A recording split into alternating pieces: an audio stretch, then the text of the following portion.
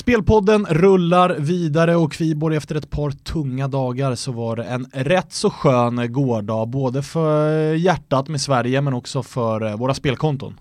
Ja, det var ju det och 7 av 8 för min del, det var välbehövligt minst sagt. Det var det verkligen. För mig var det 4 av 5. Du rök på att Belgien skulle leda med 2 bollar i paus. Jag rök på att Kane till slut gjorde ett 2-1 mål på tilläggstid, vilket gjorde att mitt under 2,5 då sprack. Men i övrigt så satt alltihopa oerhört skönt. Ja, precis. Det hade ju räckt för mig med Belgien 1-0 exempelvis, så hade jag fått pengarna tillbaka där. Men vi flaggade också lite för att England skulle få stora bekymmer med Tunisien och det får vi väl ändå ge oss själva lite rätt i. Exakt, jag trodde ju på en målsnål historia där och det var ju på väg att bli. Hade ju troligtvis blivit det också om inte Kyle Walker från ingenstans slänger upp en helt onödig armbåge, för Tunisien imponerade väl inte jättemycket. Vi ska prata om matcherna som spelas imorgon: Portugal, Marocko, Uruguay, Saudiarabien och Iran, Spanien. Innan vi gör det så ska vi säga att det har ju hänt en del i Sveriges grupp som alla vet. Mexiko spöade Tyskland, vi spöade Sydkorea. I nästa omgång så väntar nu Sverige-Tyskland och vår sponsor Unibet har boostat oddset på svensk seger. 13 gånger stålarna får man för det. Högt odds, med all rätt kanske, men 13 gånger, det är 1 gånger 90 minuter här. Det är klart att vi kan skrälla. Ja, det är klart att vi kan göra det, och med tanke på scenariot också att tyskarna bara måste vinna och säga att det står 0-0 med 20 minuter kvar, så finns ju faktiskt chansen att Sverige får ett par kontringslägen likt om Mexiko också kunde triumfera via, så att helt omöjligt är det absolut inte. Nej, och man blev ju inte jätteskrämd av din förväntade skyttekung Timo Werner som hade en rätt usel dag på jobbet, såg rätt trubbig ut.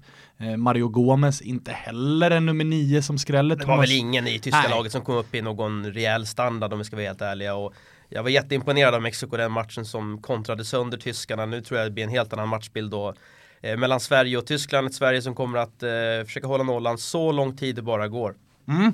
Vi har gjort det förut, vi kan göra det igen. 13 gånger pengarna får man hos Unibet i alla fall. Så in där om ni är sugna på att spela på svensk seger. Nu ska vi börja med Portugal mot Marocko. Ett Portugal som ju i första matchen bars av Cristiano Ronaldo, måste vi ändå säga. Ja, och än en gång så bevisar han att han är en världsklasspelare, kanske den bästa i världen med tanke på hur han levererar alltid, ska jag säga, i de matcherna när det som mest behövs. Och det kan man väl ha med i någon form av debatt om man ska väga upp vem som är bäst i världen. Jag tycker att Messi kanske har en större repertoar, men jag tycker att Ronaldo syns mer när det behövs. Och framförallt i de här sammanhangen där det inte handlar om pengar, bonusar, det handlar om stolthet och sitt eget landslag, då tycker jag verkligen att Cristiano är fenomenal på att steppa upp, visa hjärta och bära det här laget. I Argentina, om vi ska gå till den debatten ändå, så är det nästan tvärtom, att där har vi en Messi som det är mycket hänga med skallen, det är mycket vara lite grinig och inte leverera. Straffen är ett bra exempel. Ja, dessutom riktigt loser-uttalande efter matchen också, när man bränner en straff och sen så gnälla lite på hur Island spelar. Man bara, hallå, möter ett land som har 350 000 invånare liksom. Sätt straffen och shut the fuck up. Ja, verkligen. Portugal-Marocko då. Marocko har ju 0 pinnar, snöpligt självmål i slutet där mot Iran. Gör nu att Marocko måste i alla fall få med sig poäng från den här matchen om man ska ha någon chans att gå vidare från den här gruppen. Spanien väntar ju för Marocko i den sista, så att det är ett stegrande schema svårighetsgradsmässigt. Jag tror ju att det kommer bli en ganska rolig match här. Jag tycker att Marocko visade upp en offensiv som jag tror kommer passa. För det kommer ju vara en omvänd matchbild här. När Marocko spelade mot Iran så var det ett Marocko som förde spelet. Vi såg spelare som Harit, som du har sett en del i Bundesliga, som var ett stort utropstecken. Ziyech också, väldigt vass från Ajax. Det var en väldigt böljande matchbild och jag blev väldigt positivt överraskad av just Marocko. Sen åker man ju dit på ett bisarrt självmål och det kanske inte var det mest rättvisa resultatet man sett, så att jag tycker Marocko var klart bättre i spelet i alla fall sett till första 65-70. Här finns det ju liksom ingenting att förlora. Jag tror på en extremt böljande matchbild, 2 lag som nästan kommer kontra på varandra tror jag. Så att lite överspel kan man väl kanske tänka sig. Jag landar väl i att Portugal vinner. till finfina 1,68, 3 units på det. Men jag misstänker att du, Kristoffer, min gode vän, gillar överspelet här kanske? Ja, jag kommer spela över 2,5 mål. Får oddset 2,17. Portugal är ju som bäst när de får kontra, det såg vi mot Spanien. Här tror jag att Portugal kommer vara mer bollförande. Jag tror att Marocko trivs väldigt bra med att Portugal är mer bollförande. Då man kan utnyttja just CX som du var inne på, men också Harit. Otrolig speed i de två spelarna. Och att man då ska kunna kontra på Pepe som ju i ärlighetens namn kanske har sett sina bästa dagar. Vi har dessutom en Fonte som inte riktigt är världsklass mittbacken. Så att jag tycker att Marocko bör kunna göra mål i den här matchen. Men en viss Cristiano Ronaldo lär väl också vara sugen nu när han redan har gjort 3 på att nosa på en skytteligatitel i VM, även om Portugal inte går hela vägen. Så med 3 gjorda mål efter en match så har man ju goda chanser. Så över 2,5 mål, 3 units till 2,17. Och det finns ju också aspekten av att Portugal klarade av 3-3 mot Spanien, och då blir det ju faktiskt ett race mellan Portugal och Spanien om första platsen, och då handlar det faktiskt bara om hur många mål man slår Marocko respektive Iran med. Så att det ska man också ha med här i åtanke, att Portugal kanske i händelse av att man leder med 1-0 eller 2-1 ändå trycker på lite och vill ha 2-3 bollars marginal. Så att ta med det. Jag tar med Ronaldo målskytt. Det är väldigt svårt att undvika det, tycker jag. 2 units på att han gör mål till 2,02 gånger pengarna. Och toppar av det faktiskt med ett maxspel. 5 units på totalt antal avslut på mål över 9,5. Och det gäller då alltså båda lagen. Det är båda nationerna. Över 9,5 avslut på mål från Portugal och Marocko ger dig 1,95 gånger pengarna. Vi ska säga också att anledningen till att oddset på överspelen är rätt höga här, tror jag nog att vi har sett en ganska målsnål inledning på det här mästerskapet. Det är 4 matcher, om jag har räknat rätt, som har gått över 2,5 mål. Tror att det har att göra med att många lag är lite försiktiga i inledningen. Nu blir det mer kniven mot strupen. Det är vissa som riskerar att åka ut redan här och vissa som vill koppla grepp och sätta press på andra. Så att jag tror att vi kommer få se ett öppnare spel med mer mål här. Så att kommer nog gilla att kika lite överspel här generellt i den andra rundan. Uruguay-Saudi då, där är vi ju rätt överens om analysen. Saudi är än så länge turneringens absolut sämsta lag. Ja, med råge skulle jag säga. Ja, och Uruguay gjorde ju faktiskt en ganska bra match mot Egypten. Borde ju fått hål. Vi har Suarez som bränner från öppet mål 1 meter, och vi har Cavani som träffar stolpe och ribba, och till slut så var det ju mittbacken Jiménez som fick kliva upp och stånga in ett sent ledningsmål och ett vinstmål för Uru. Här tror vi inte att det kommer bli lika mycket darr på ribban, eller? Nej, det tror vi absolut inte. Jag tror att Uruguay krossar Saudiarabien. Ett Saudi som dessutom då har satts under enorm press av sitt egna liksom, förbund och lagledning, som har gått ut och sagt att man ska straffa sina egna spelare mitt i en VM-turnering. Det är verklig taktik. Nej, men det är fullkomligt bisarrt. Du kan inte göra så. Det är ju tjänstefel gånger 10. Ett Saudi som hade långt ifrån ett eget spel, ett helt fruktansvärt passningsspel mot ryssarna, och dessutom en fysik som helt tog slut efter 55-60 minuter. Uruguay är snäppet över Ryssland i alla lagdelar, och är helt övertygad om att både Cavani och Suarez kommer göra mål i den här matchen.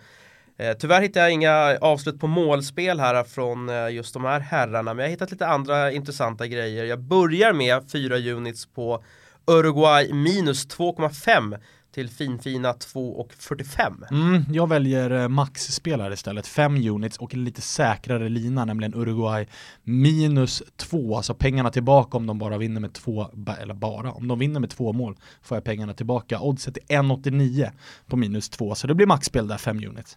Ja, det blir ju det, och jag tänker mig också att Uruguay kan få en straff för den här matchen. Det är också lite härligt sidobett. 4 gånger pengarna att Uruguay får en straff, 1 unit på det, och sen avslutar jag med att Uruguay ligger på över 56,5% i bollinnehav. 2 units till dubbla pengen. Det är väl inte helt otippat att Uruguay blir det spelförande laget i den här matchen. Nej, och de har ju också en del spelare som har förmåga att vilja söka straffsparkar. Det har vi ju sett en hel del. Och just straffar har vi ju varit inne på i tidigare avsnitt. Vi närmar oss snart 10 straffar redan efter första rundan. Att jämföra med Brasilien-VM där det var 13 totalt. Och det är ju VAR då som har kommit in och hjälpt domarna och göra det lättare för dem att peka på punkten. Ja, och jag tycker dessutom att VAR har funkat sensationellt bra och att alla bedömningar har varit helt korrekta. Ja, möjligtvis. Jag tycker att det funkar bättre än vad det har funkat i klubb, eller i de ligorna där det används i alla fall. Så nöjer jag mig där, så gör vi inte den diskussionen längre utan går till Iran-Spanien istället. Hur går dina tankar här? Jo, men här har jag ju hittat mina favoritspel, det vill säga avslut på mål av individuella spelare. Jag kommer att börja med att klicka 4 units på att den gode Diego Costa har över 1,5 avslut på mål till 1,60. Jag kommer också ta samma spel på Isco över 1,5 avslut på mål, 3 units till 1,85. Jag har en känsla av att Isco kan bli turneringens spelare faktiskt. Jag tyckte han var otroligt bra mot Portugal.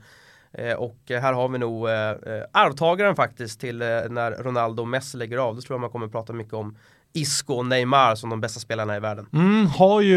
Är ju ofta klart bättre, i alla fall när jag ser det så är det klart bättre i landslaget än vad det har varit i klubblaget. Lite höga toppar, lite djupa dalar. I landslaget nästan alltid på sin topp och levererar ständigt. Ja, och dessutom vilket folk glömmer bort, väldigt skicklig avslutare med båda fötterna. Gillar att skjuta. Exakt, gillar att skjuta, och här finns det ju ingen, i Real Madrid så blir det ofta söka Ronaldo, söka till och med Benzema. Här i landslaget så verkar det vara mer att det är okej för honom att ta de här distansskotten som han gillar att göra. Så att, förstår spelen. Jag kommer spela Spanien med tanke på det du var inne på, med tanke på att första matchen mot Portugal blev kryss. Det här kommer bli, både Portugal och Spanien vill ju såklart åt gruppsegern. Det kommer handla om att vinna med flest bollar. Så jag tror att Spanien kommer gå ut och verkligen anfalla och inte sluta. De har ju den förmågan. Så Spanien minus 1,75 till oddset 1,79 får sig 2 units här. Ursäkta, lite problem med halsen här. Ja, dessutom har Spanien fördelen av att faktiskt veta hur matchen mellan Portugal och Marocko har slutat, om jag inte är helt ute och cyklar. Stämmer. Och det är ju naturligtvis väldigt, väldigt bra för Spanien. Jag klickar in Spanien minus 2 till 2,07, 4 units. Och ett maxspel till faktiskt, 5 units på totalt avslut på mål av Spanien. Över 6,5 till 1,85. Man hade 5 avslut på mål mot portugiserna, men också en del bollar i virket. Så att, ja, väldigt svårt att se att Spanien skulle skjuta mindre faktiskt. Så att, Spanien över 6,5 avslut med alla de där fina offensiva spelarna. Det tycker jag känns som ett bra spel. Och på tal om fina offensiva spelare, Diego Costa gjorde ju en fruktansvärt bra match. Överglänses ju givetvis av Cristiano Ronaldo. Men han kommer få mycket chanser i den här matchen och jag tror att han kommer stånga in en boll. Så 2 units på att han gör mål till 1,89. Det tycker jag ska vara ett bra spel, för att han är ju given på topp i det här laget. Även om Aspas och för all del även Rodrigo kan hoppa in, så är det Diego Costa som man behöver ha igång. Han behöver leverera, han kommer få åtminstone 75 minuter här. Jag tycker också att han visade, framförallt efter nyår när han var i Atletico, att det var den gamle Costa som var tillbaka också. Han avslutade både Europacupspelet och ligaspelet väldigt, väldigt starkt och var den där liksom så här perfekta kombinationen av den elake och den briljante Costa. Det är då han är som bäst. Och det är det han passar som även här i landslaget, där det är många tekniska, fina spelare runt honom. Hans uppgift är ju tydlig. Du ska vara inne i boxen, du ska göra det jobbigt och du ska trycka dit bollarna när de väl kommer. Ja, och det blev ju inte mer Costa-mål efter att han gav Pepe en vinge och sedan drog 3 man och bara tryckte dit den. Det är ett sånt där klassiskt Costa-mål. Sen kan man väl kanske tycka att Pepe skulle ha frisparken, men det fick han inte. Fortsätt gör mål Diego Costa, säger jag, för då sitter mitt spel. En hel del spel även den här gången. Nu tillbaka på gröna siffror, vilket ju känns oerhört bra. Så att de här jobbar vi in. Jobbet gör du också borta hos F-Sport. Det är matchen Iran mot Spanien. Och vi ska säga det att man kan ju faktiskt välja. Man behöver inte ha 50-50 i sitt lag, Iran-Spanien, utan man kan ju välja 5 stycken spanjorer som max. Med tanke på prissättningen så kanske man får lite minus i poäng. Ja, men det får du, och det kan faktiskt vara väl värt det. I det här fallet så tror jag då att Spanien kanske tar en stor seger mot Iran, och då har jag med 2 iranska mittfältare här, så att jag börjar med lite minuspoäng, men då får jag också in de 5 kanske största stjärnorna i Spanien. Vilka de är, det får ni helt enkelt se efter då, men jag har ju snackat upp Isco lite där, så kanske kaptensbindel på honom kan ge mig poängen jag behöver. Fortsätt utmana Kviborg i The Game. Kommer man före dig 5 raka kvällar, då har man 100 euro i frispel hos F-sport. Använd också länken som vi har i Acast till att registrera er. Om ni inte redan har ett konto så får ni 15 euro i frideg då, så kan ni använda dem till att just utmana Kviborg, komma före honom 5 gånger och casha in 100 euro till. Så tack till F-sport för att ni är med, tack till Unibet, ni hittar alla spel som vi pratar om och alla odds hos just Unibet. Vi hörs igen imorgon, då är det nya spel.